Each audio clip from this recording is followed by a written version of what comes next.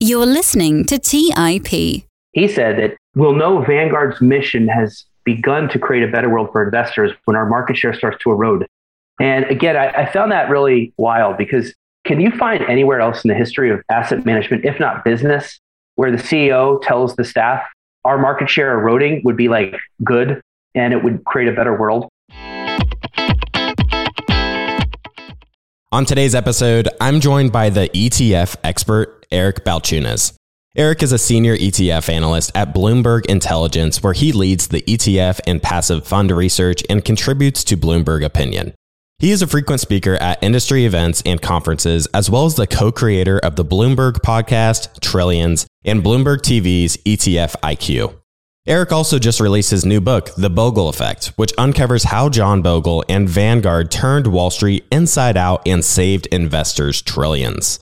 During the episode, I chat with Eric about what an ETF is and why it's such a popular investment tool amongst retail investors, how Vanguard was originally created after Bogle was ousted out of his own company, why Vanguard's business model was so successful at attracting new investors, Eric's thoughts on a potential index fund bubble, how Vanguard is disrupting the financial services industry, Eric's thoughts around the effects of a Bitcoin ETF in the future, and much more. Vanguard is just an incredible company that has pioneered the way for everyday investors to utilize ETFs to build long-term wealth. Just over the past 10 years, Vanguard has seen inflows of over $1 billion per day. I repeat, $1 billion per day over the past 10 years. In 2006, Vanguard's total assets eclipsed $1 trillion, and in 2020, it crossed $7 trillion, a 7x increase in just 14 years. With that, I hope you enjoy today's episode covering the brilliance of what has become Vanguard with Eric Balchunas. You're listening to Millennial Investing by the Investors Podcast Network, where your hosts, Robert Leonard and Clay Fink, interview successful entrepreneurs, business leaders, and investors to help educate and inspire the millennial generation.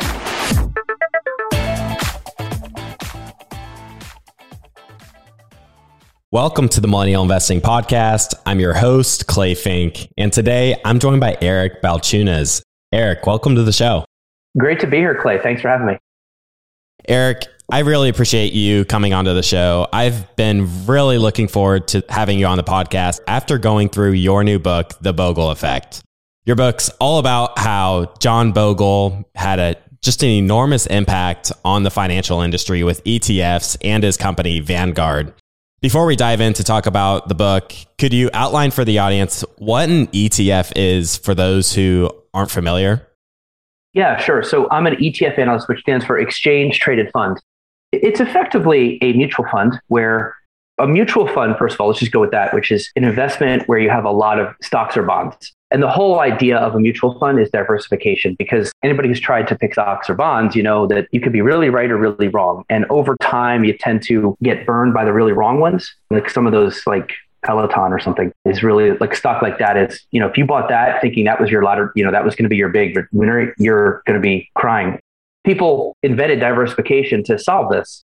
So you own 200, 300, 500 stocks. Then if one of them blows up or goes full Peloton, you barely feel it.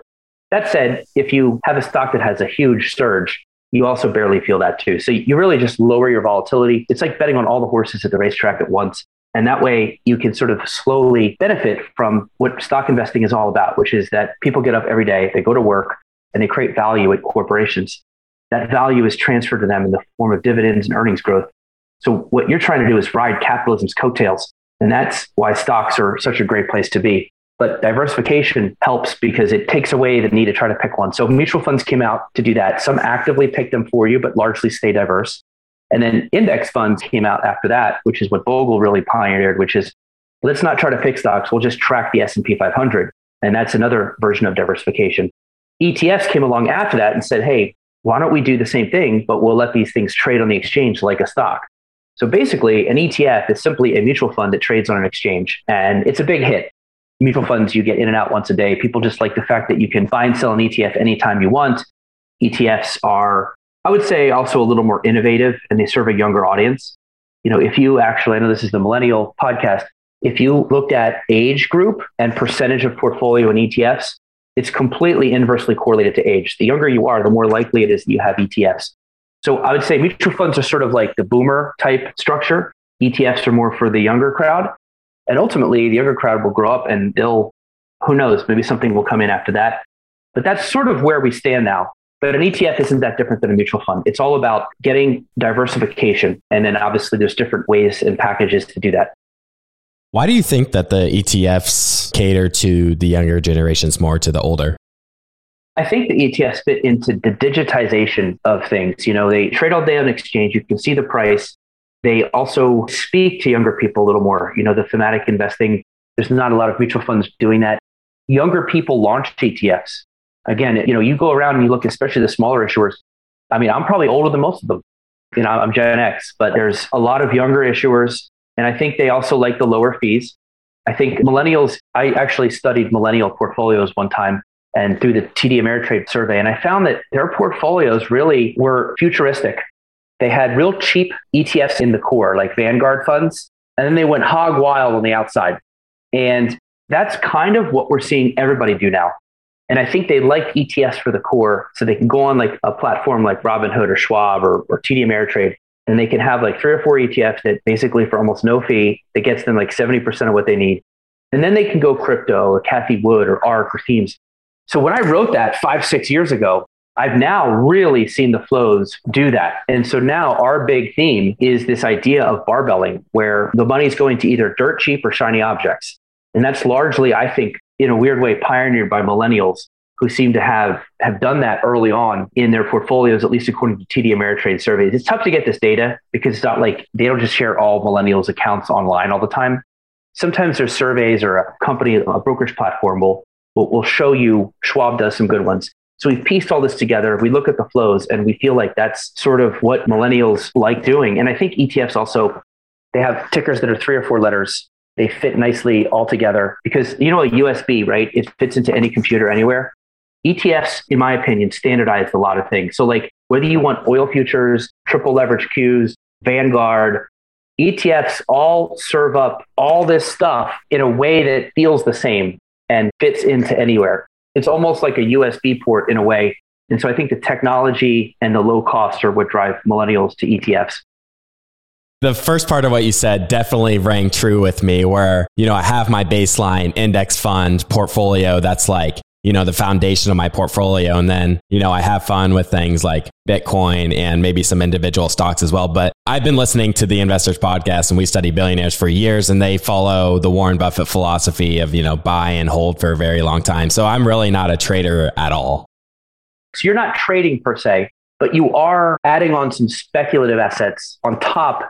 My metaphor was is you're adding like hot sauce on to the most healthy meal ever because you want to spice it up a little. You don't just want the green vegetables. You want a little something to make it a little more interesting and the possibility of huge upside. You don't want to not participate if Bitcoin does go to like $200,000. It's a beautiful thing. This way you get to have your cake and eat it too. And I think that's what people are finding. We talk a little bit about individual stock picking on our show and a lot of investors might just decide that stock picking is just too complicated for them and it's not something they want to do. They don't want to be an active investor. Then they might dive into the world of ETFs and discover that there are just what feels like countless options in that realm as well. So how can investors go about narrowing down their selection of ETFs to put together a diversified portfolio that suits their needs? Yeah, there's 2,600 ETFs last time I counted. It's a little overwhelming. There's like 12 blockchain ETFs. Okay, so first, I think top down, think about your portfolio like a pizza pie or a pie chart. How much do you want in equities? How much in bonds? That's actually the most consequential decision you can make. Once you get to the asset class, what you pick in there isn't as consequential. It's more important how much you want at the asset allocation level. So if you say 80% stocks, 20% bonds, once you get into the 80%, obviously a lot of people just buy like, say, the Vanguard 500 or the iShares 500 ETF. For 3 basis points, you own all the large caps. Or even better, why not buy the total market ETF? ITOT and BTI are 2 popular ones. They hold 4,000 stocks. They charge 0.03%. And you put that in your 80% or your 60%, and you're pretty good. And then on the bond side, the same thing exists with the aggregate bond ETFs, BND, AGG. A lot of people, that's essentially like called the 60-40. But I guess the millennial might be higher on the 60, maybe 80.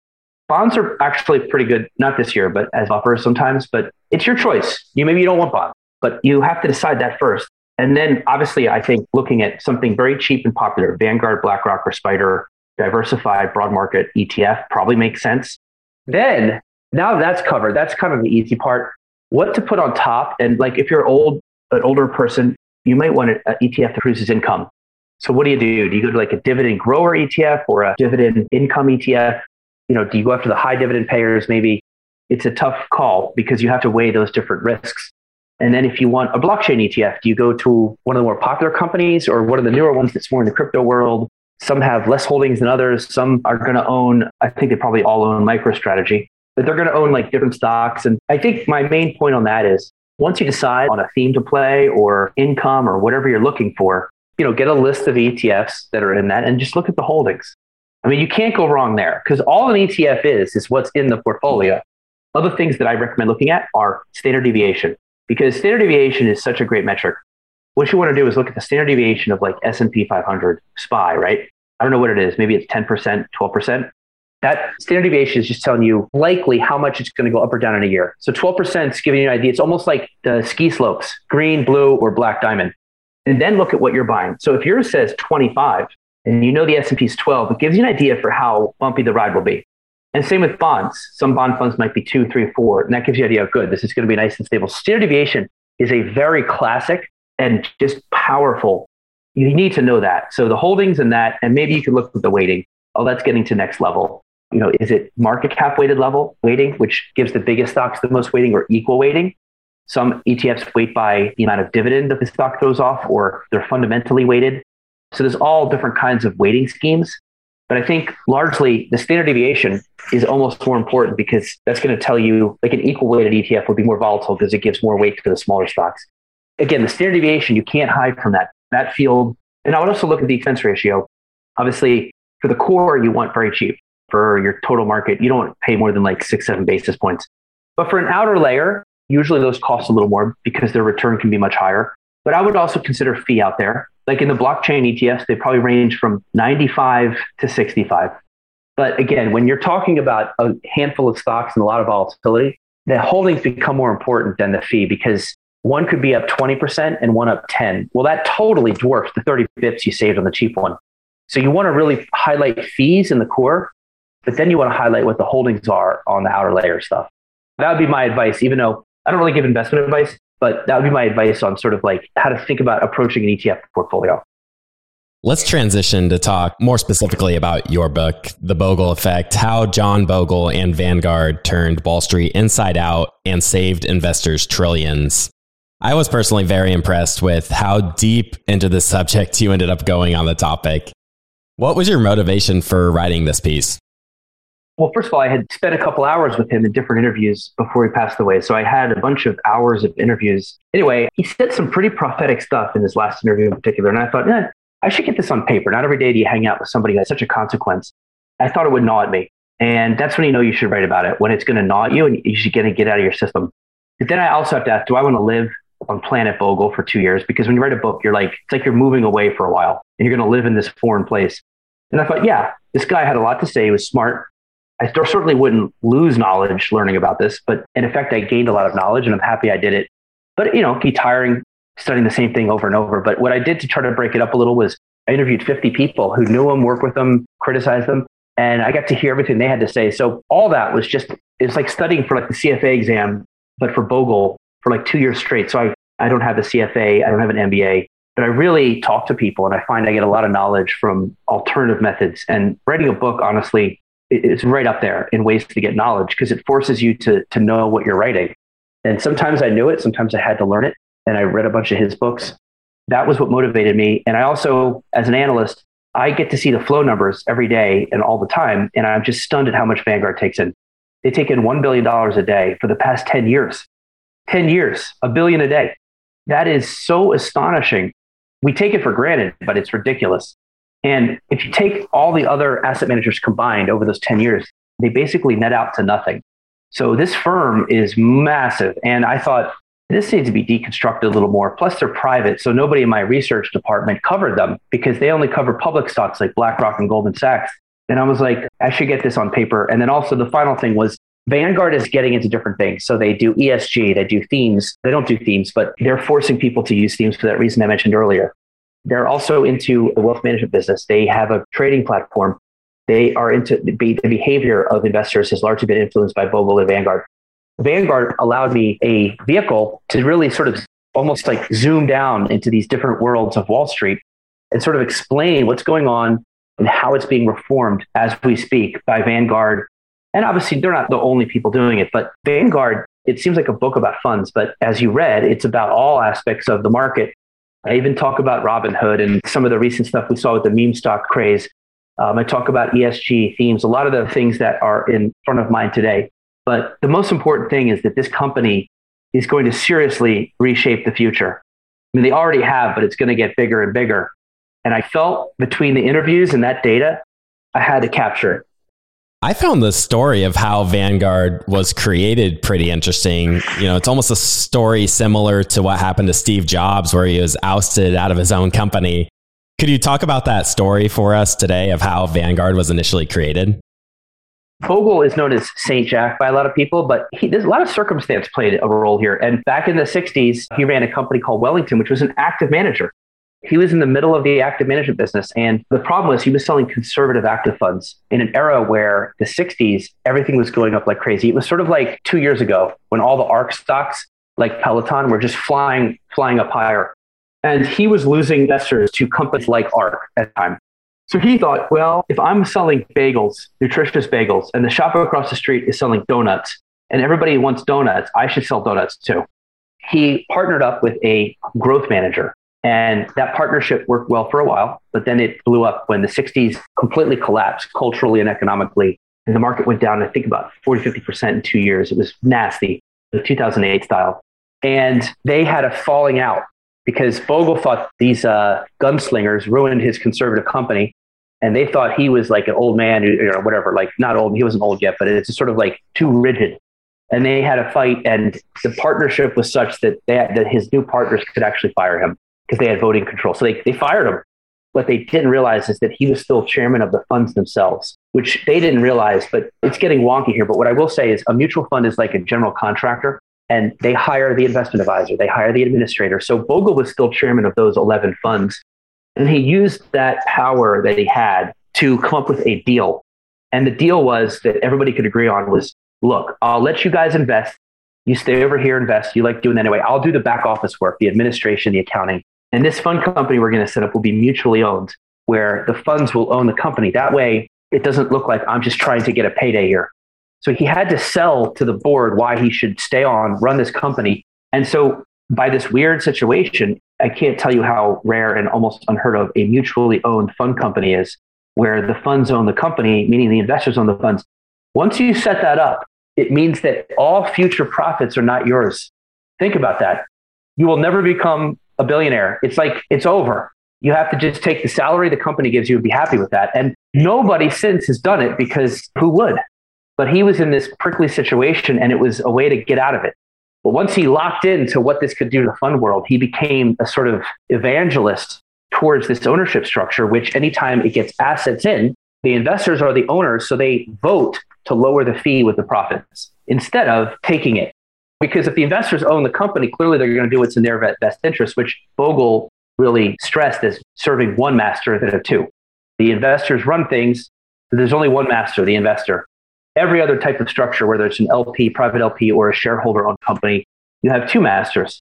The investors want returns. The people who own the company also want returns. And part of their returns come from their fees. That tension exists. I didn't try to judge asset managers and say like everybody's bad who does this, but there is an inherent tension that Bogle solved. But what he sacrificed was ever becoming filthy rich. Let's take a quick break and hear from today's sponsors. Hey guys, about a year and a half ago, my wife and I got married, and one of the most stressful parts of our relationship has been trying to join our finances together. We all know that money issues are a leading cause of divorce, but Monarch, the top-rated personal finance app, has built-in collaboration features so that you can invite your partner at no extra cost. Together, you can see all your finances, collaborate on your budget, and get insights on your cash flow and recurring transactions. It's the easiest way to manage your household finances. Unlike other personal finance apps that we tried, Monarch's simple, intuitive design makes it so easy to set up, customize, and use. Monarch is obsessed with constantly improving the product, and they release updates every 2 weeks and allow customers to submit suggestions, vote on requested features, and view the product roadmap. Most importantly, they never sell your data to third parties or show you ads. After trying out Monarch for myself, my wife and I understand why it's the top-rated personal finance app. And right now, listeners on this show will get an extended 30-day free trial when you go to monarchmoney.com/MI. That's monarchmoney.com/MI for your extended 30-day free trial. Go to monarchmoney.com/MI for an extended 30-day free trial. Do you guys ever feel overwhelmed with all that's going on in the markets and feel like you just can't keep up with the day-to-day news headlines? Today's show sponsor, Yahoo Finance, is my go-to solution to keeping up with today's top news and stay informed with what is happening globally. With Yahoo Finance, I'm able to see the biggest trends and biggest movers in the stock market, what is happening with interest rates, major geopolitical events, and much more. If it wasn't for Yahoo Finance, I would have no idea that Tesla is laying off 10% of their staff, or why iPhone shipments are down 9% year over year.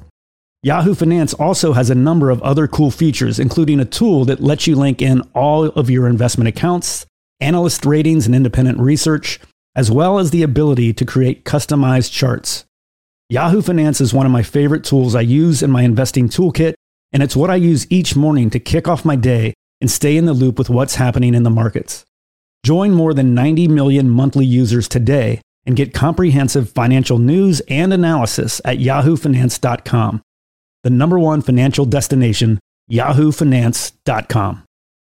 Today's show is sponsored by public.com.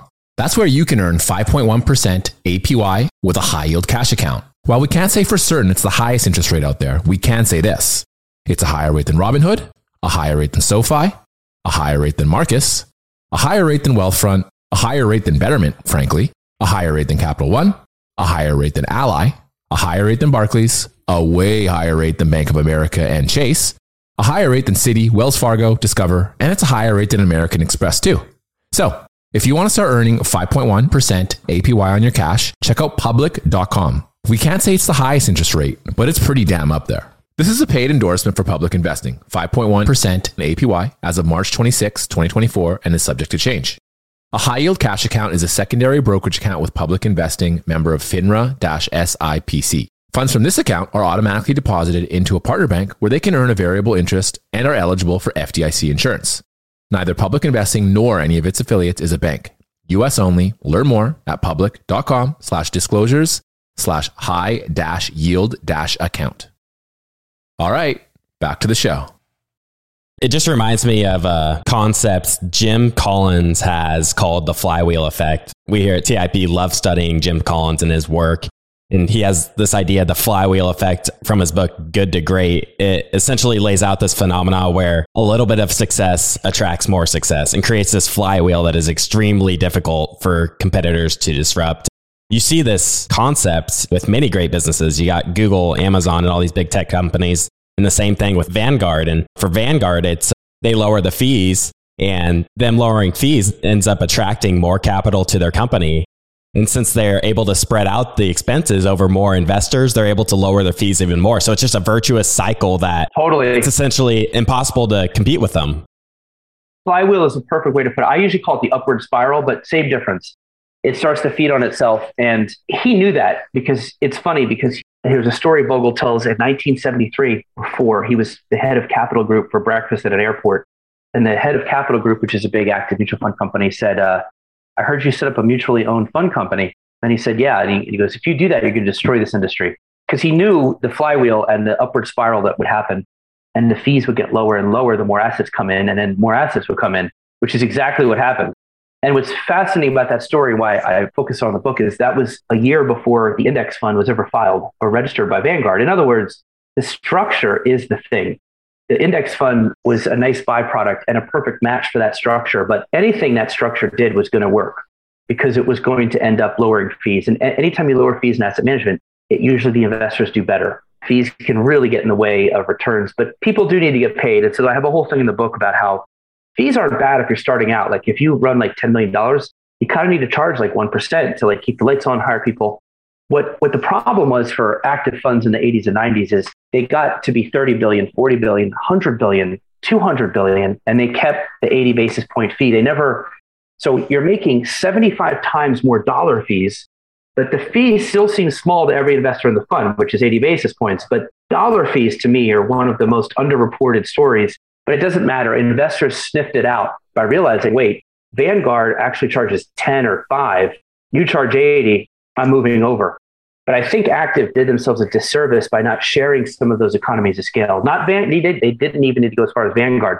They could have shared just a little and lowered their fees, banked some goodwill, and their outperformance rates would have been better. So it is a classic business story also of the Steve Jobs rule, which is if you don't cannibalize yourself, somebody else will.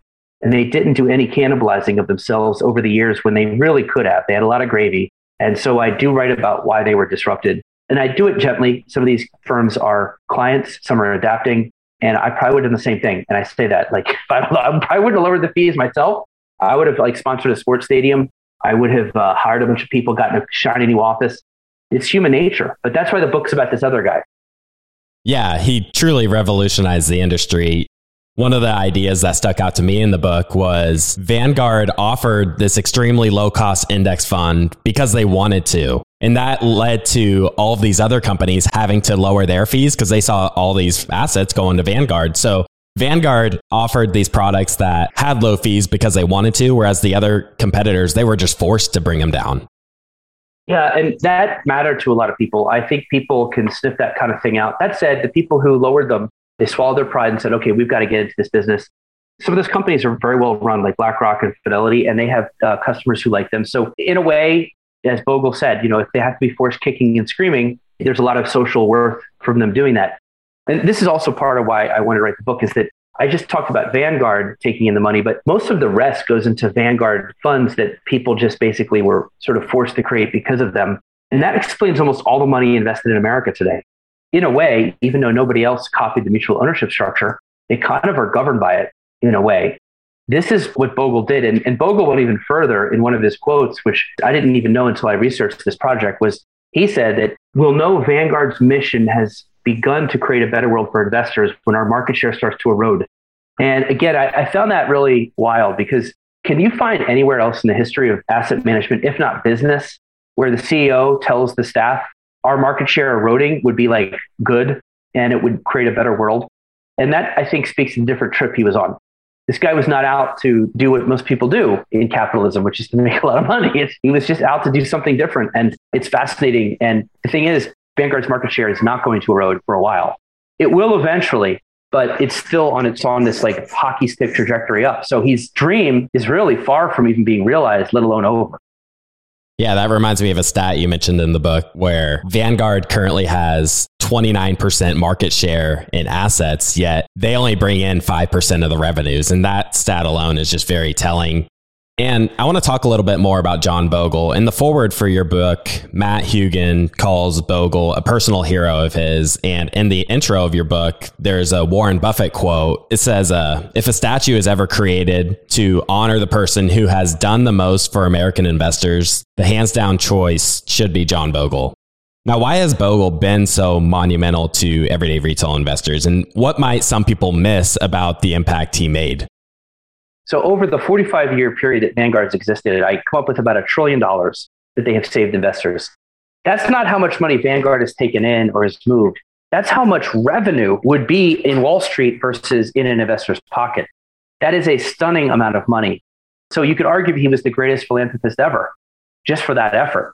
And people know this. I mean, I didn't uncover Bogle out of he wasn't hiding.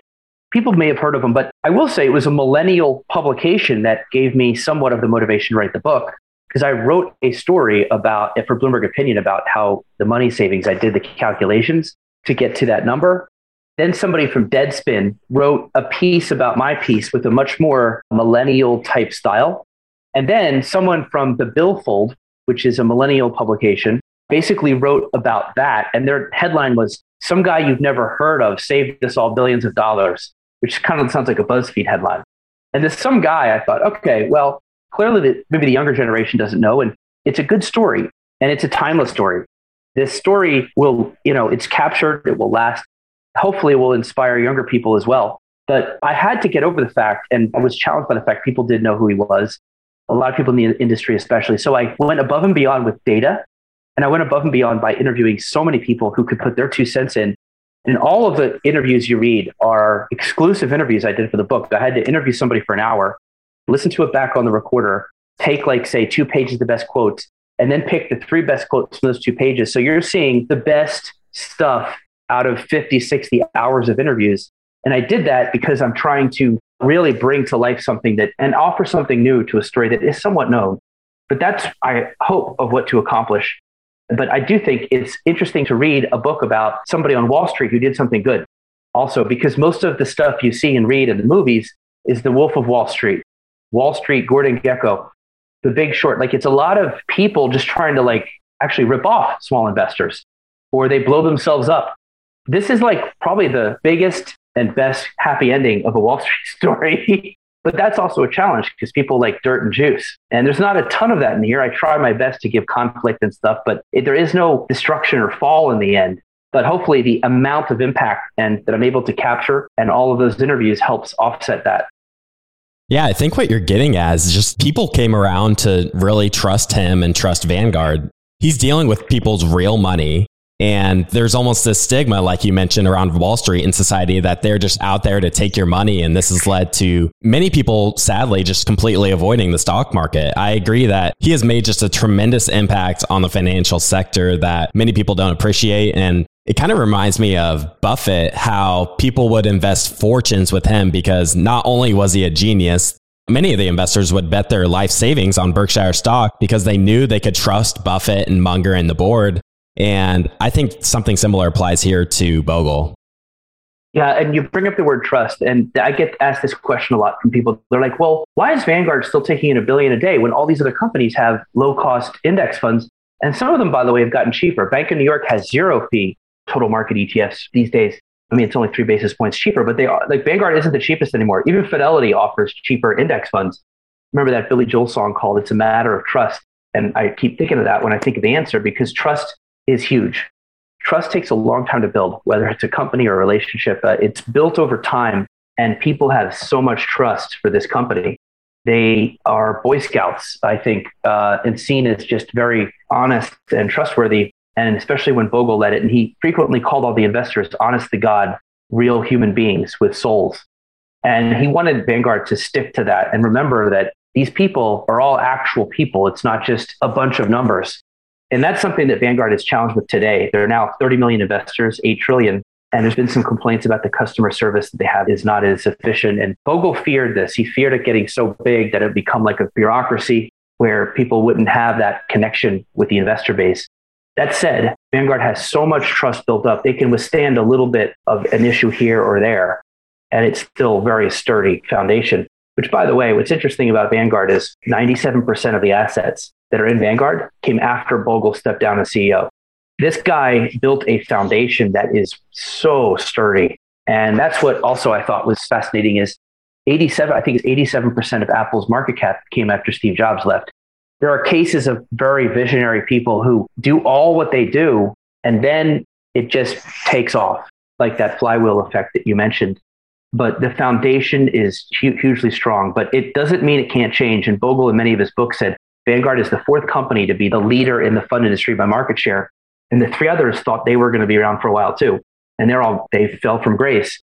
How will we make sure Vanguard doesn't do that? And his 2 big things are, we don't really focus on active funds. We just give you the market. Therefore, you can depend on that.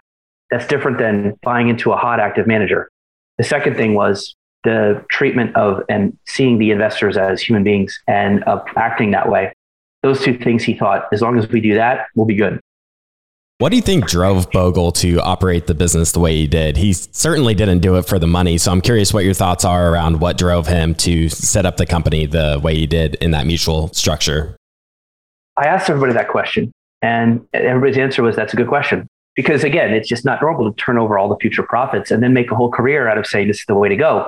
So I have a chapter called Explaining Bogle, where I try to break down the ingredients that would make this person. And there's a couple things I think that are important. One, he grew up in the Great Depression. He knows what it's like not to have anything.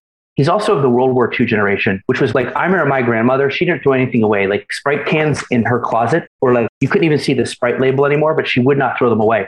Bogle, I was told by his son, wore the same khakis for 50 years. So he was just a guy who saved and didn't spend. And that's a classic World War II generation. He's not a boomer. So I think the Great Depression helped. His great grandfather was also a sort of antagonist and populist. And he wrote about the fireman's insurance in the late 1800s. And he sounded a lot like Bogle. So there's a little DNA involved. I also thought that the 60s, that period I mentioned where he took the bait of the high flying growth era and tried to sell donuts. And when it blew up in his face, he thought, I'm never selling donuts again. So like real life experience is almost better than like anything you can read. If you feel it, go through it. And that happened early. He was in his early 40s when he set up Vanguard. So he had that good lesson of like, don't take the market bait. These are cycles. Just stick to the bagels. And I think that was important. And I also think, Princeton obviously was a great university for him. But the other thing is his heart. Here's a guy who was told he wouldn't live past age 35. He had a very bad heart. Had to go to the hospital constantly. When he played squash and racquetball, they would bring a defibrillator onto the court with him just in case he passed out. He had a heart transplant later in life in the 90s. And so this guy death was always lingering. And I think it actually motivated him to have a purposeful life in a way. And then I also think things like he was a big, big Bible guy. Not that he was like hardcore, but he loved the text. The text is a lot about the underdog beating the big guy. And he always bring up that quote of the cornerstone, the rejected stone becomes the capstone. And he loved the stories in the Bible, although he wasn't heavy-handed religion, but he loved the stories. And I think he felt he was a character in that book, to be honest with you. I think he really got a lot of that. And he also was a fan of poetry, old poetry in the 18th century. So I think he almost like, there's that phrase, like, make your life like the own movie you want to see. And I think he did a lot of that. And I think this mutual ownership structure gave him such a sense of purpose. And it filled a lot of what he needed. And what he needed wasn't money, it was this. And I think that's really what drove him. Again, that's unusual for this industry. I love it.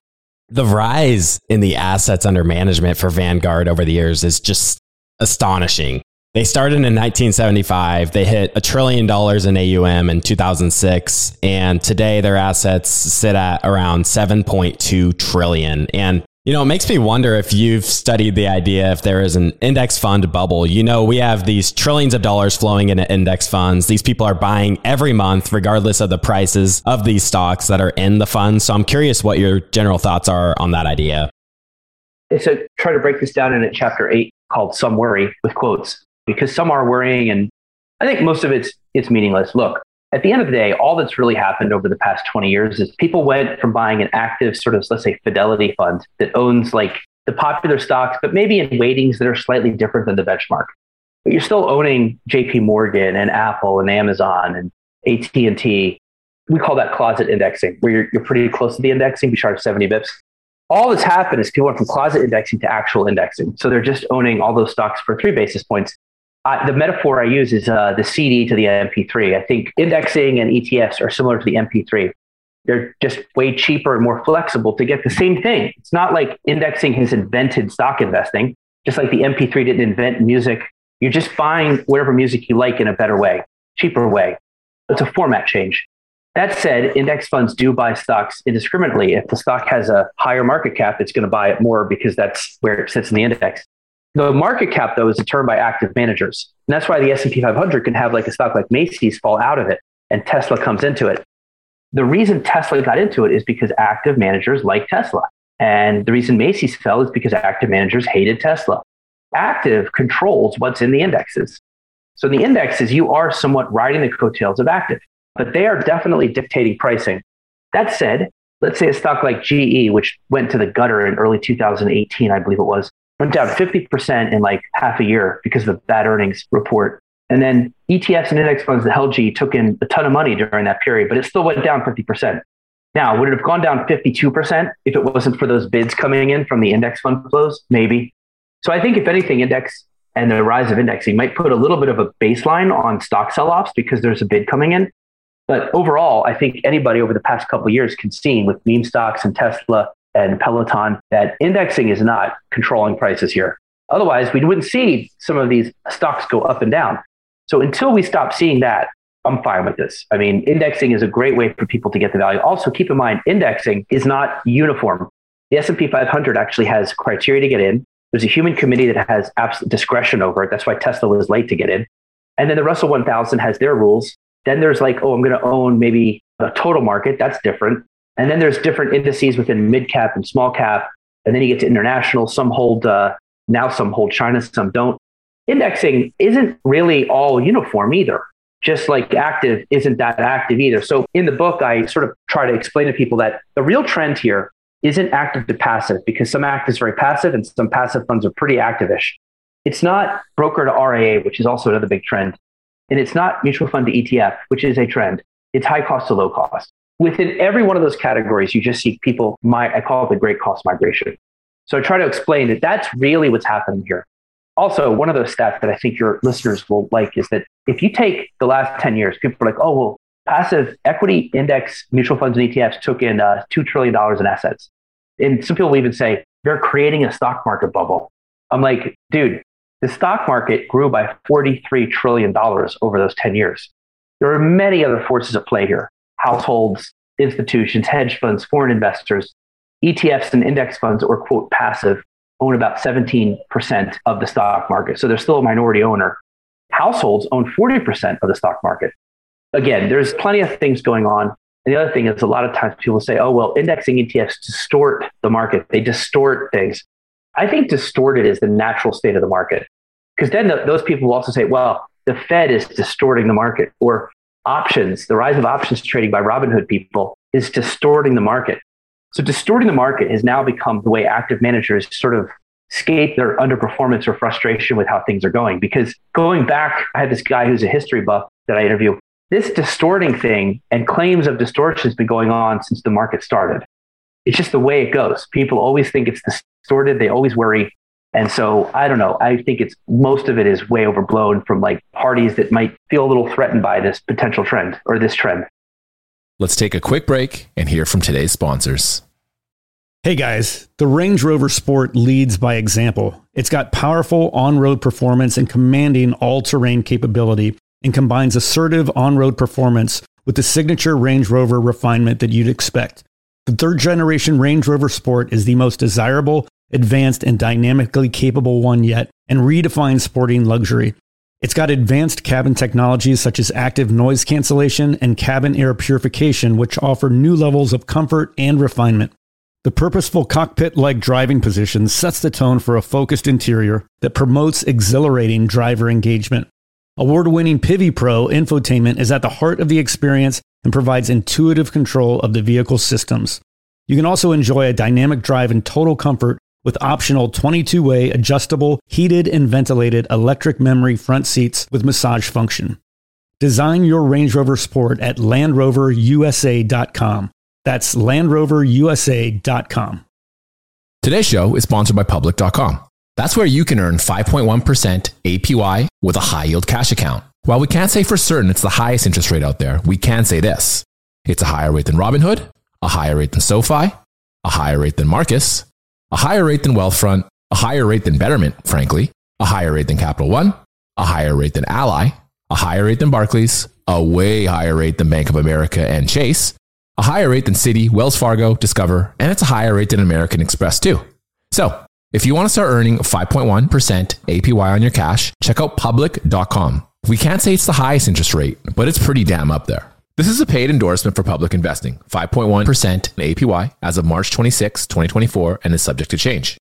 A high-yield cash account is a secondary brokerage account with Public Investing, member of FINRA-SIPC. Funds from this account are automatically deposited into a partner bank where they can earn a variable interest and are eligible for FDIC insurance.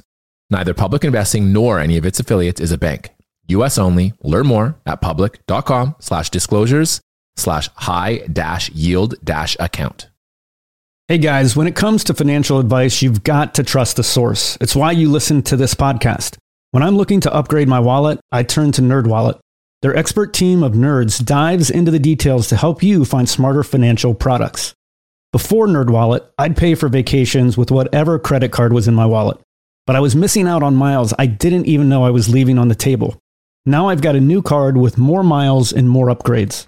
What could future you do with more travel rewards? A hotel upgrade?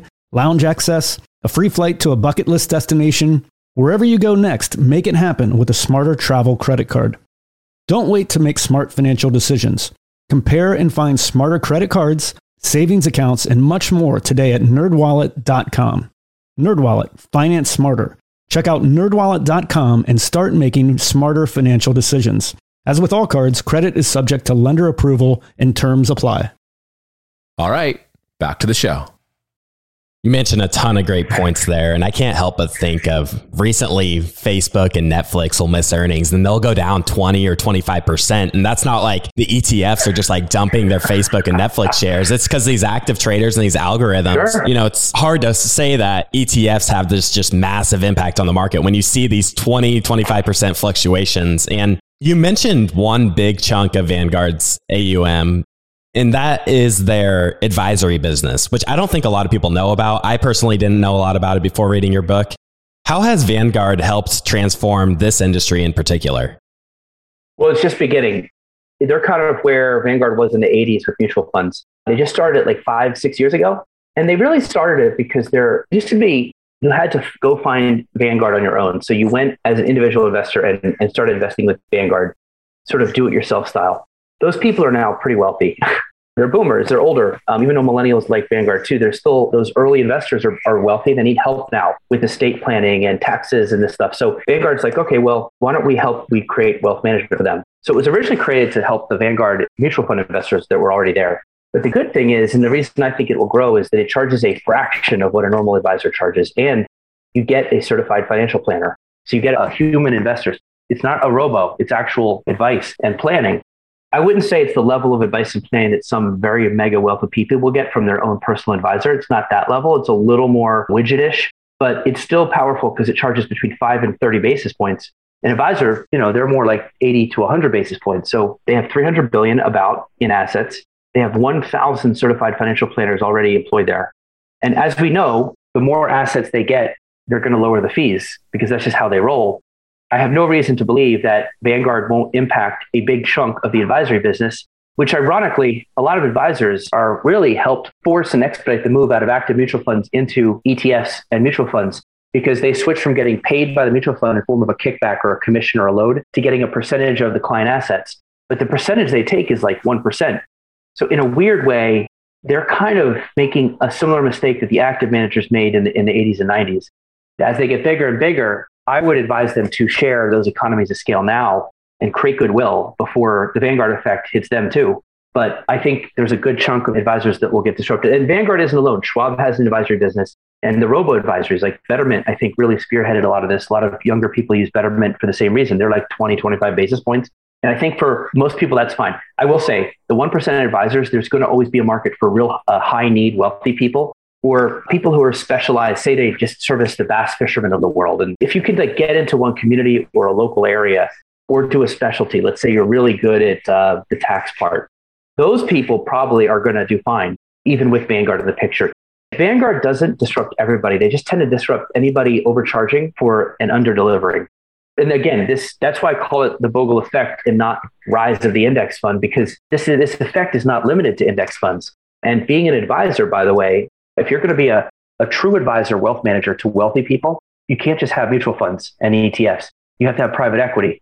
And so Vanguard just partnered with a private equity firm. Imagine if they get into that business. They charge a lot over there. And then it's possible they move to crypto. They keep denying it. I actually wrote a bit saying they will be in crypto within 10 years. But the more they have to service very wealthy people who want things that are not just mutual funds, it's going to push them into all these non-Boglean places. And it's going to get interesting. The wealth management isn't just something to watch for the wealth management business. It's where it's going to push Vanguard. And again, that also inspired me writing the book because I wanted to try to explain to people this is way bigger than the index fund. You mentioned crypto, and I'm pretty interested in Bitcoin in the cryptocurrency space.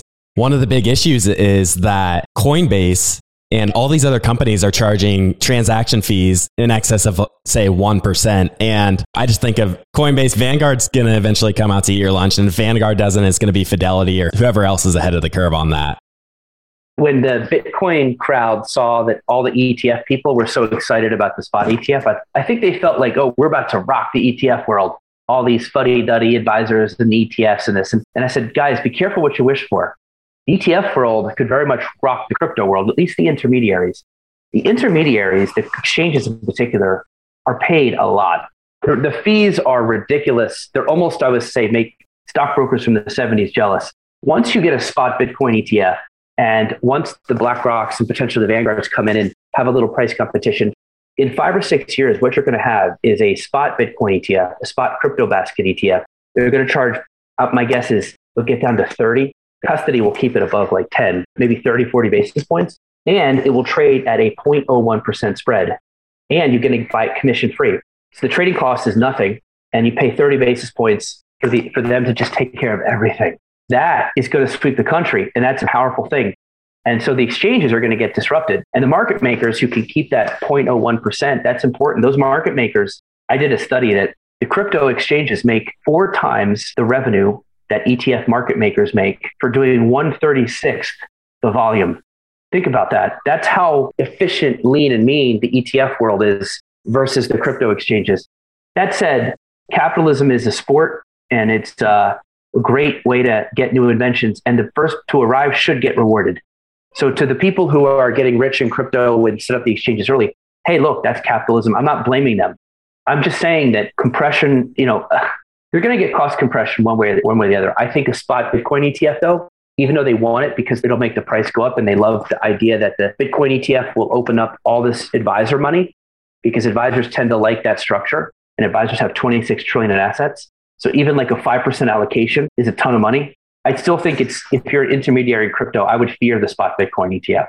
I mean, I'd like it because it probably will help the price go up a little bit because you'd have more people coming into crypto, but I would fear your margins because this is just what ETFs do. For investors in Bitcoin, you would expect a Bitcoin ETF to be positive for Bitcoin in the crypto space. Am I understanding you correctly there? Eventually, yeah. There's a real problem with Gary Gensler, who he wants to show, I think, that he can put some regulation around the crypto exchanges. As my colleague James Safert said, he's sort of holding the spot Bitcoin ETF hostage. But the SEC put out a proposal to change the definition of the word exchange. And if it goes through and they're able to do this, crypto exchanges will instantly be under the SEC's sort of regulatory eyes. Once that happens, I think Gensler's fine with the ETF. He just wants it all to be within the Gensler world. He wants to oversee everything. That we see maybe summer 2023. I don't think all that needs to happen. My personal opinion is they should have approved it 7 years ago. Because an ETF, honestly, if you're worried about the exchanges, if a spot Bitcoin ETF is approved, obviously we just talked about how it would cause cost compression, which is good for investors. The market makers who are big and have a lot of liquidity, they're not going to mess with shady exchanges in order to make markets in crypto. So if you want to work and get those big time US market maker dollars on your exchange, you're going to have to shape up. So it creates a natural police force by just approving the spot Bitcoin ETF. But I think that Gensler himself wants control, wants to check a box on his resume in order to, and that view is just something in the way. But I think if you polled 100 people, 98, 99 would say, yeah, a spot Bitcoin ETF makes a lot of sense. And it certainly makes more sense than a futures Bitcoin ETF, which introduces 10 to 20% roll costs a year, which makes the crypto exchanges seem like child's play in terms of cost. This is the world we're in. We're all cheering it on. And I wore a shirt to the recent ETF conference that I got it custom made. It says, and still no spot Bitcoin ETF. Because a lot of times on Twitter, we'll see the SEC approve something like double leverage VIX futures ETF. And we'll be like, and still no spot ETF. Or we'll see in Europe that they're already in a fee war over Polkadot ETPs. I even heard of some of the stuff they're launching out in Europe.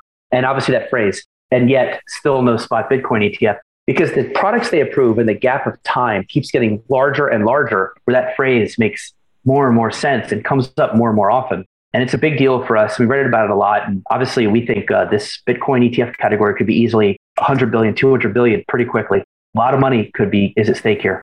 And then, of course, there's the race. If you're an issuer and you're out first, you're an instant millionaire. It's going to get crazy. I think we want them to approve 3 or 4 at once, at least, to give it a fair fight. But whoever's out first wins. I mean, the futures ETF ProShares had a 3 or 4 day head start when they probably have 90% of the assets in volume. That's why it's fun. This is fun to cover. A, because of all the stuff at play, probably one of our top 3 topics that we cover because of all of the drama and what's at stake. It's endlessly fascinating. Yeah, I constantly see the Grayscale guys posted on Twitter saying that they're pushing for the ETF. They're pushing for the ETF while they're charging a 2% fee and have a 25% discount on their net asset value.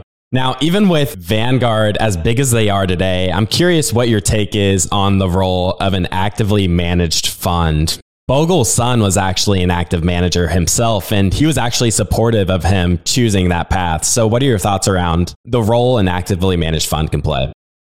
Bogle wasn't necessarily anti-active. And I talked to John Bogle Jr., and he said that his father always said, good luck to you. It's a tough business, but some people can succeed. He never said active couldn't succeed. He said as a group, it's largely detracts from value because only the costs are so much that they just eat up a lot of the return. And again, they're all trading with each other. So only some can win, right? And then when you X out costs, you see the majority of them lose after costs. That's all Bogle was saying. I will say Bogle was proud of some of their active funds at Vanguard. PrimeCap is one, and the Wellington Fund. And he writes about them a lot. Although he doesn't say our active funds are so good because the manager has a PhD or this formula is so good. He really just raves on how the ownership structure was able to get their fees down low and the fund doesn't trade a lot. And by removing those costs, it lets the active fund have a better chance at success. And it's like bringing a gun to a knife fight in a way. And so that section I call Bogle metrics, because it almost seems like sabermetrics, where in Moneyball, the A's manager valued things like on-base percentage more than batting average. So he didn't look at the sexy stats. He looked at some of the ones over here and built a team of lower cost players. So I feel Bogle metrics is how Bogle saw active. At the end of the day, I think Bogle, because Vanguard does have plenty of active funds, what he was really about was stewardship. And I think he felt some of the active funds weren't good stewards in not sharing those economies of scale. And that, I think, he thought was the problem. Not that they were active per se. And he also goes to great lengths, even though he's pretty savage, to say that, these are nice people. They're smart people. That's not their problem. The problem is they take too much out in costs, and it's like trying to start a race like 200 yards behind the starting line. And you have to make that up just to get even with the runners. And that was his problem. And that is a problem. It's not really disputable. The math is there. It's hard. So where I think active is going to go now is people are not going to use the active that sort of takes little risks outside of the benchmark. They're just going to buy the benchmark in a cheap index fund. But what they're going to look for, as we talked about earlier, is crazy high active share active like ARK or thematic investing, something that can complement it. So active will still be there. It's just going to be a supporting player, I think, in the portfolio. And it's going to have to be very different. We actually have a theme we're working on this year that says that active share, which is how different you are from the benchmark, is going to replace alpha as the most important metric for an active manager to show. And active share doesn't necessarily mean alpha. And that's a lot of people steeped in studying this stuff are going to find that hard to swallow, because alpha is supposed to be what you're trying to get. I think institutions will still like alpha, but I think for the advisors and the portfolios that run passive, you're going to prioritize how different you are, because they want a lottery ticket. They want the chance at a home run in that outer layer. They don't want the same stocks put on top of the same stocks they own, but with, you had some alpha in the past. Let me try to get that and double up. I just don't think that's going to happen. So active is not going away. It's just evolving. And honestly, it's evolving because of what Bogle did. He's forced it to become supportive and different. But honestly, if you're an active manager, and I talked to the guy from the Janus 20, which was a concentrated active fund that was like ARK back in the day, I got to think that they might be more happy ultimately buying their 20, 30 best ideas. Instead of buying the index and should we overweight Amazon at 3% instead of 2%? I honestly think that's going to be more fun for them. Or going, offering up some private equity, or even crypto trading, NFT trading. I think active is going to find more fun and excitement away from that sort of closet indexing active anyway. So it could be a win-win for everybody. Are there any trends in the ETF space you're looking at, or any trends you're excited about? One of the things we found has a lot of value is you've got dirt cheap and shiny objects. We know those are two viable lanes, but there's a third lane opening, which is package trades. And this is where the SEC relaxed rules where you can actually use derivatives more liberally in an ETF. So there's a few companies, Simplify in particular comes to mind, that are able to use options and futures and derivatives and swaps in a way to really sculpt some interesting return streams and provide hedges, especially with the 60-40 maybe both going down for a while because they both went up for a while. Some of these package trades that offer non-correlated returns, hedge fund type strategies, I think they're going to find a home. I think that is a lane that could grow. And I think it also shows that the ETF industry isn't just like SPY, it's just a wrapper. And you can put a lot of interesting things in that wrapper. And I think that outside of Bitcoin and crypto is probably the most interesting lane, which is using derivatives to sculpt return streams. There's even a issuer that has innovator buffer shares where it says the first 5% of the loss is on you, but from 5% to 30, You don't have to suffer. If it goes over 30, then you're back on the hook. And then it will do it like up to 10, over 10. It basically, you've got all these ways to limit your downside. Of course, you have to limit a little upside too. But these kind of targeted outcomes are going to be interesting. And I'm excited. That's where a lot of the innovation's happening. That is very interesting. Now, Eric, thank you so much for joining me. I loved your book, and I'm really, really glad you took the time to come onto the show today. Before we close out the episode, where can the audience go to connect with you and find out more about your new book? Yeah, sure. First of all, thank you for having me. I had a great time talking to you. I guess you could go to Amazon to buy the book. That's probably the easiest, most direct way. But then to find me, I'm on Twitter at Eric Balchunas. Believe it or not, that handle was not taken. I'm one of the few people, anywhere I sign up for a social media account, my name is totally available. And I think Twitter is probably the best place. I have my DMs open. I'm pretty available. I've had people from like Rutgers, where I went to college, reach out to ask for some career advice. I'll sometimes answer a question there. Sometimes I get some crazy that I'm just not replying to. But that's probably the best way to reach me. I also put out little sampler platter charts and stuff from our research, so you get an idea of what I do. Those would be the two places to find me. I will also plug my podcast, which is called Trillions, which is all about the ETF world. That's anywhere that you can find podcasts. And I do a TV show with Matt Miller and Katie Greifeld called ETF IQ on Bloomberg TV every Monday at 1 p.m. You can always go to ETF IQ on the internet and find all the past episodes. That's a fun show because it's very aesthetic. You know, that we have graphics and we have cool guests. A lot of people who we have on become bigger deals later. Like we had Kathy Wood on 4 or 5 years ago. That show and the sculpted returns I just talked about, we had that guy on 2 days ago, the guy who runs Simplify. It's a good show to get ahead of what's happening because I always think ETFs are the Silicon Valley of the investing world, and that's how we cover them. So anyway, that's how you can find me in the book, and I'll end the plug there. That's plenty. Awesome. Thank you so much, Eric. Thank you. All right. I hope you enjoyed today's episode. Please go ahead and follow us on your favorite podcast app so you can get these episodes delivered automatically. If you've been enjoying the podcast, we would really appreciate it if you left us a rating or review on the podcast app you're on. This will really help us in the search algorithm so others can discover the show as well. And if you haven't already done so, be sure to check out our website, theinvestorspodcast.com. There you'll find all of our episodes, some educational resources, as well as our TIP finance tool that Robert and I use to manage our own stock portfolios. And with that, we'll see you again next time. Thank you for listening to TIP. Make sure to subscribe to We Study Billionaires by the Investors Podcast Network. Every Wednesday, we teach you about Bitcoin, and every Saturday, we study billionaires and the financial markets. To access our show notes, transcripts, or courses, go to theinvestorspodcast.com. This show is for entertainment purposes only. Before making any decision, consult a professional. This show is copyrighted by the Investors Podcast Network. Written permission must be granted before syndication or rebroadcasting.